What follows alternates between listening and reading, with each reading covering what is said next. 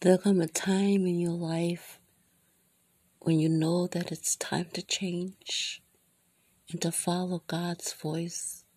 to follow His guidance, to follow His presence, so that your mind can be in tune with God's.